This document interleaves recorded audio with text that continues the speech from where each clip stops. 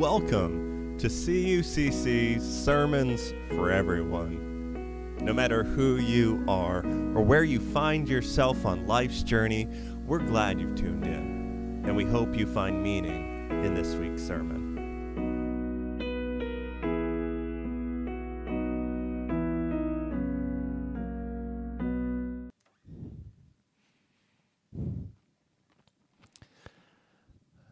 Well, if you've looked on the back side of the bulletin yet, you might have noticed from the various passages listed in the bulletin that we're going to spend some time in the Bible this morning.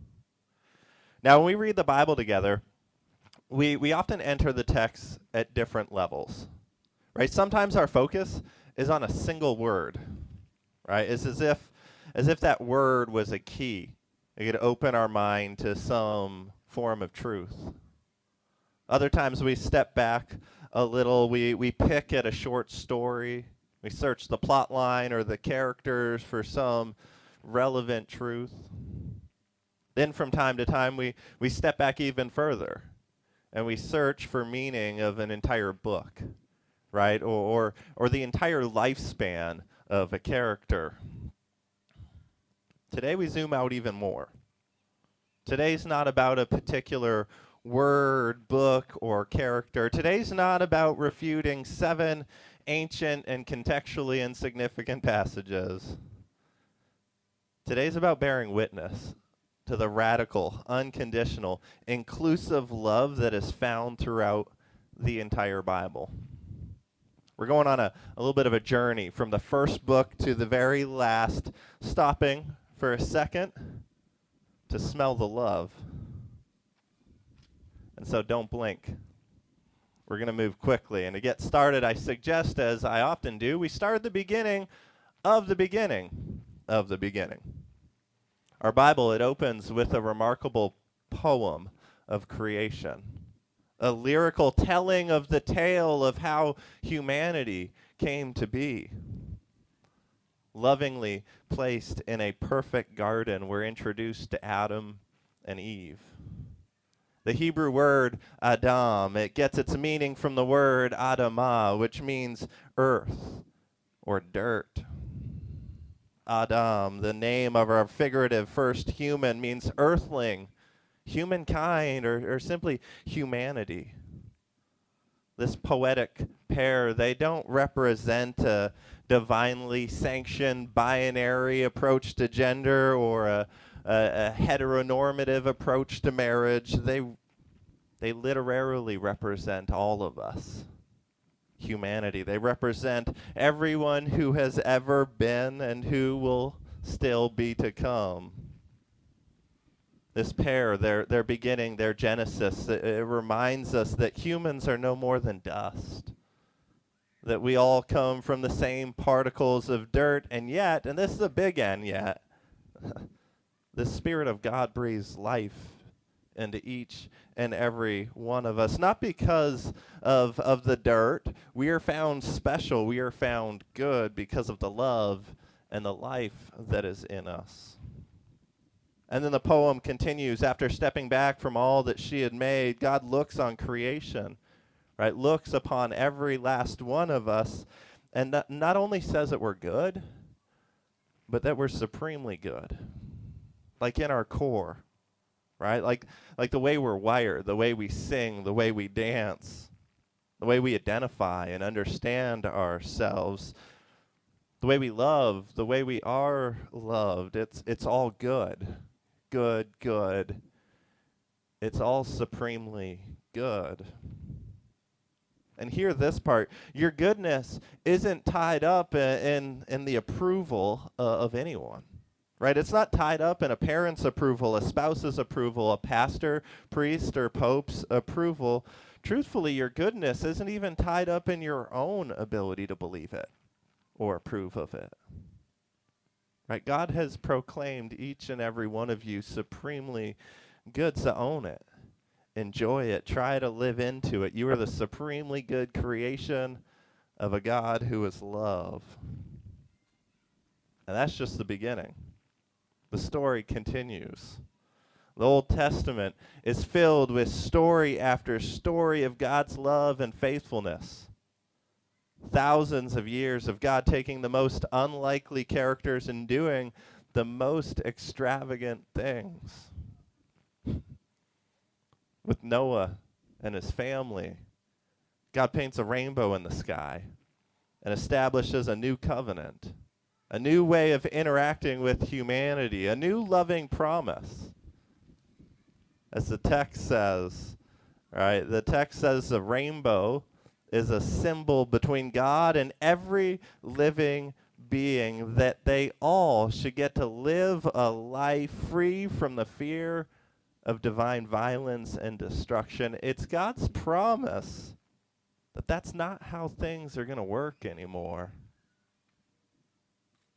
Every living being, everything and everyone who has breath and spirit and life inseparably joined together in a loving promise symbolized by the stitching together of every single color in the sky. Now, we can't tell all the tales. As the story of humanity, it's a long one. But we must tell the tale of the divine becoming human. Through the birth pains of an unwed teenager, God began to breathe like all other humans breathe. Every Christmas, we're reintroduced to Jesus, Emmanuel, the God that is with us, love incarnate, love made real. In Jesus, we see this radical love on full display.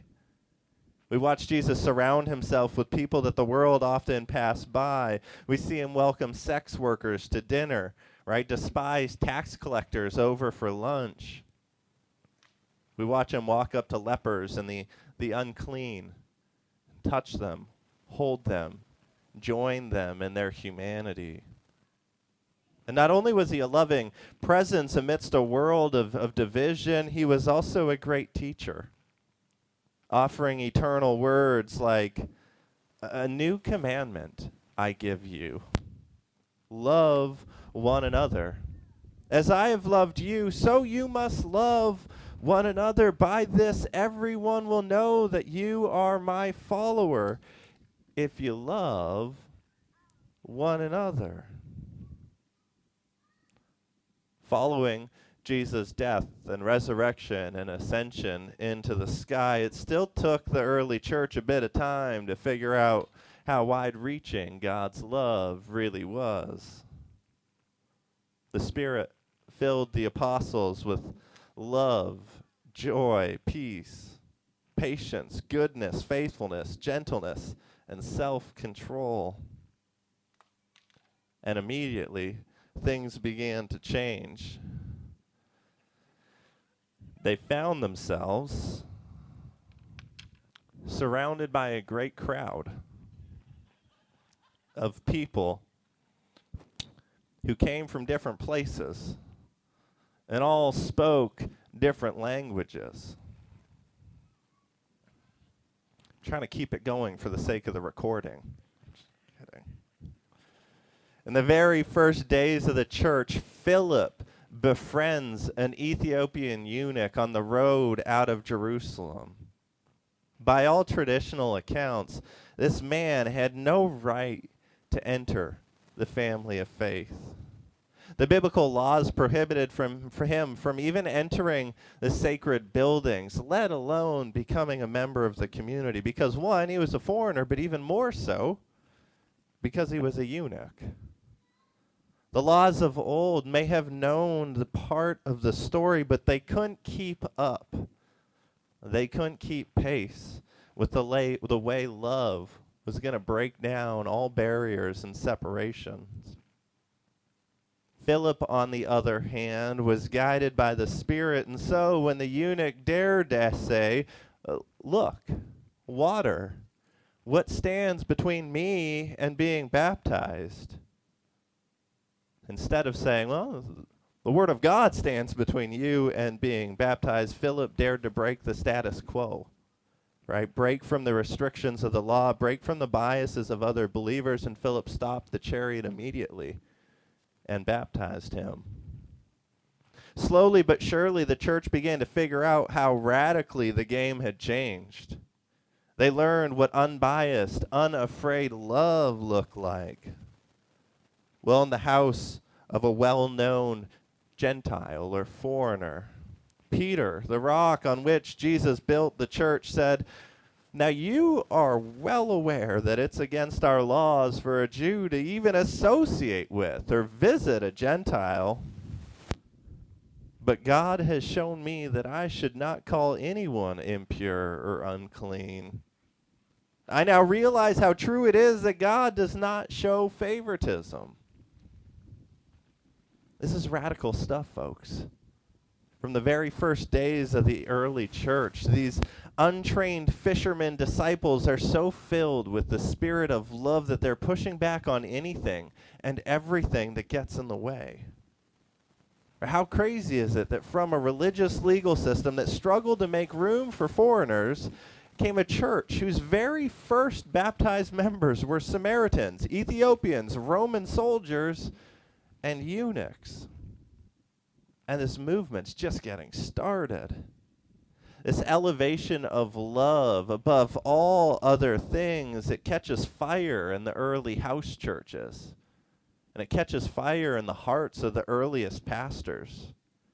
These pastors begin circulating letters, right? Letters throughout the known world, like Paul's first letter to the Corinthians, saying profound things like, if I speak in the tongues of humans or even of angels, but do not have love, I am only a resounding gong or a clanging cymbal at best.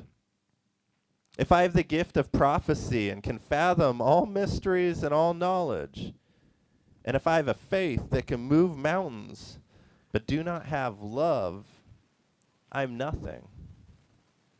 If I give all I possess to the poor and give over my body to hardship that I may boast, but I do not have love, I still gain nothing. Love is patient. Love is kind. It does not envy. It does not boast. It is not proud. It does not dishonor others. It is not self-seeking. It is not easily angered. It keeps no record of wrong. Love does not delight in evil, but rejoices with the truth.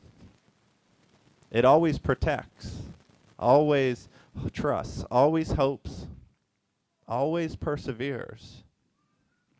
And now these three remain: faith, hope, and love.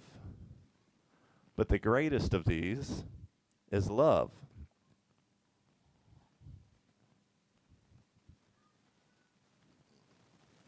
Here you go, bud.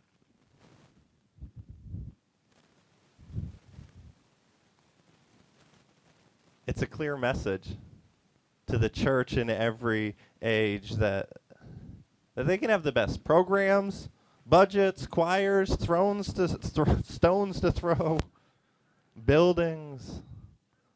But without genuine love of neighbor, it all means nothing. It's the anthem of this movement, claiming that any theology, ideology, public opinion that does not promote radical, unconditional, and inclusive love, well, it's just another heresy, another fallacy, an ego-driven position of weakness and fear. But it's not just the Apostle Paul.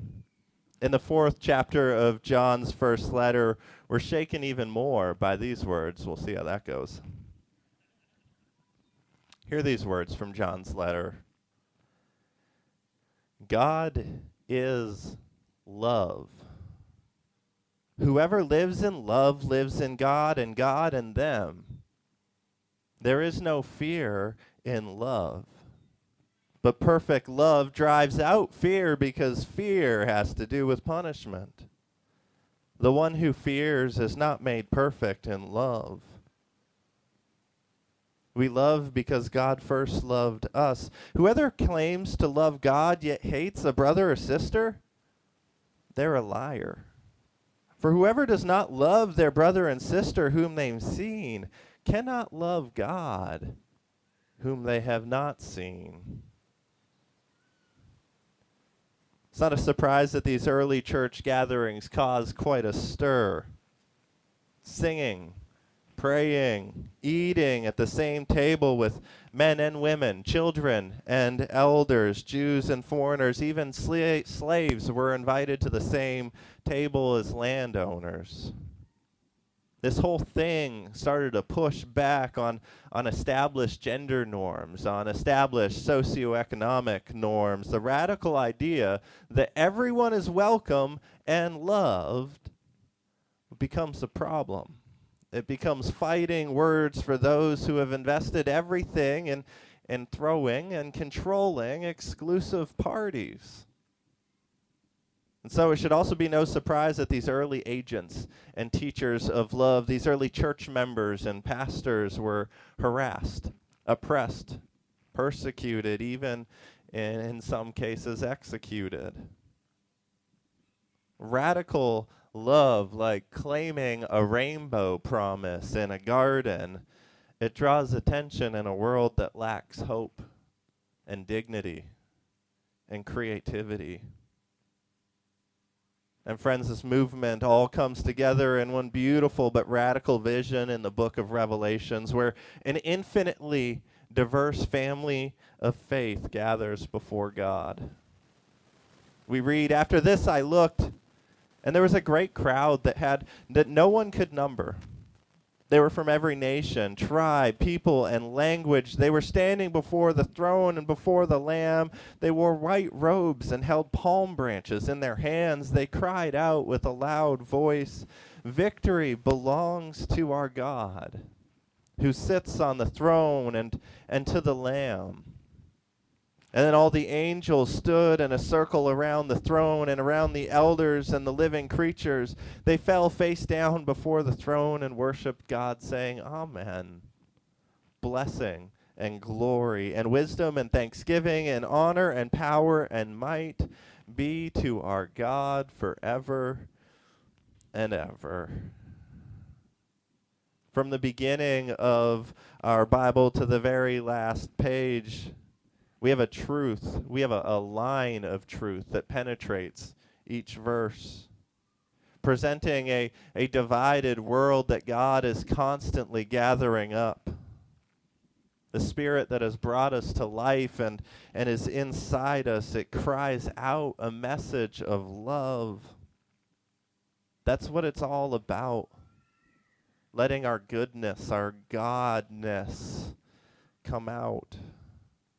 Our very bones know that love is the only way forward. And friends, that's the only reason I do what I do. That's the only reason I'm here today, to bear witness, to testify to God's radical, unconditional, and inclusive love for every living being.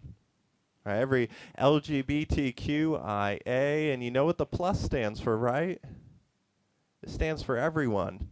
Everyone, everyone, everyone, everyone. Even Target is caught on at this point. Everyone, everyone, everyone. In just a second, you're going to be invited to sing a closing song. You may or may not recognize it, but I encourage you to lean into it. I know the asterisk tells you have to stand, but feel free to belt it out and stand. Feel free to sit and take it in. Let it move you. Let the Spirit speak through it and maybe even speak to you. Ultimately, I encourage you to hear it and internalize it. It's a call to align ourselves with this story of love that we're a part of, to align ourselves with the courageous leaders of the early church. It's a call to bear witness, to testify to love. In the meantime, I leave you with the closing words of Paul to this radical little church in Ephesus. I pray that out of God's glorious riches, that God may strengthen you with power through the Spirit in your inner being, so so that Christ may dwell in your hearts through faith. And I pray that you, being rooted and established in love, may have power together with all the Lord's holy people to grasp how wide and long and high and deep is the love of Christ, and to know this love that surpasses knowledge itself, that you may be filled to the measure of all the fullness of God. Now to the one who is able to do immeasurably more than all we ask or imagine, according to the Spirit's power that is at work within us, to that God be the glory in the church and in Christ Jesus throughout all generations, forever and ever. Amen.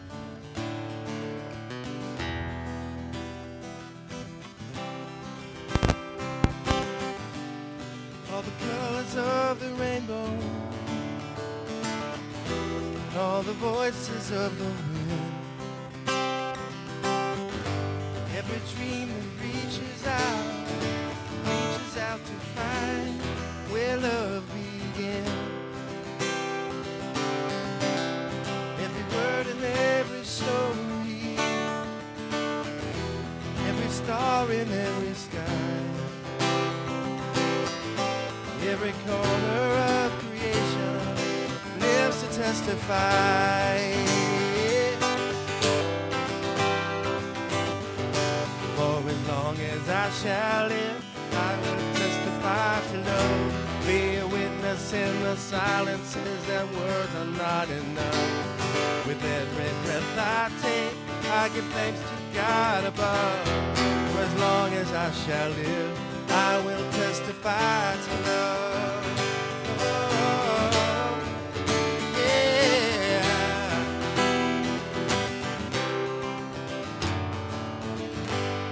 From the mountains to the valleys, from the rivers to the sea, every hand that reaches out, every hand that reaches out to offer peace, every simple act of mercy, every step to kingdom come, all the hope in every heart will speak what love has done.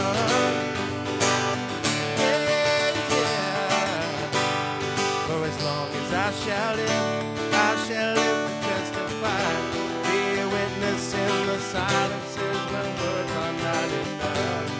With every breath I take, I'll give thanks to God above. As long as I shall live, I shall testify to love. For as long as I shall live, I will testify to love. Be a witness in the silence when words are not enough. With every breath I take, I will give thanks to God above. For as long as I shall live, I will testify to love.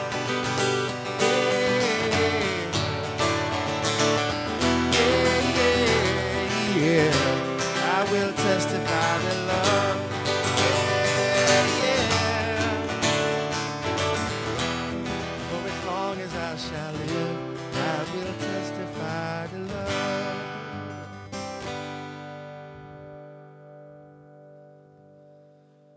Friends, at this part of the service, as we always do, I invite you to hold the hand of someone next to you.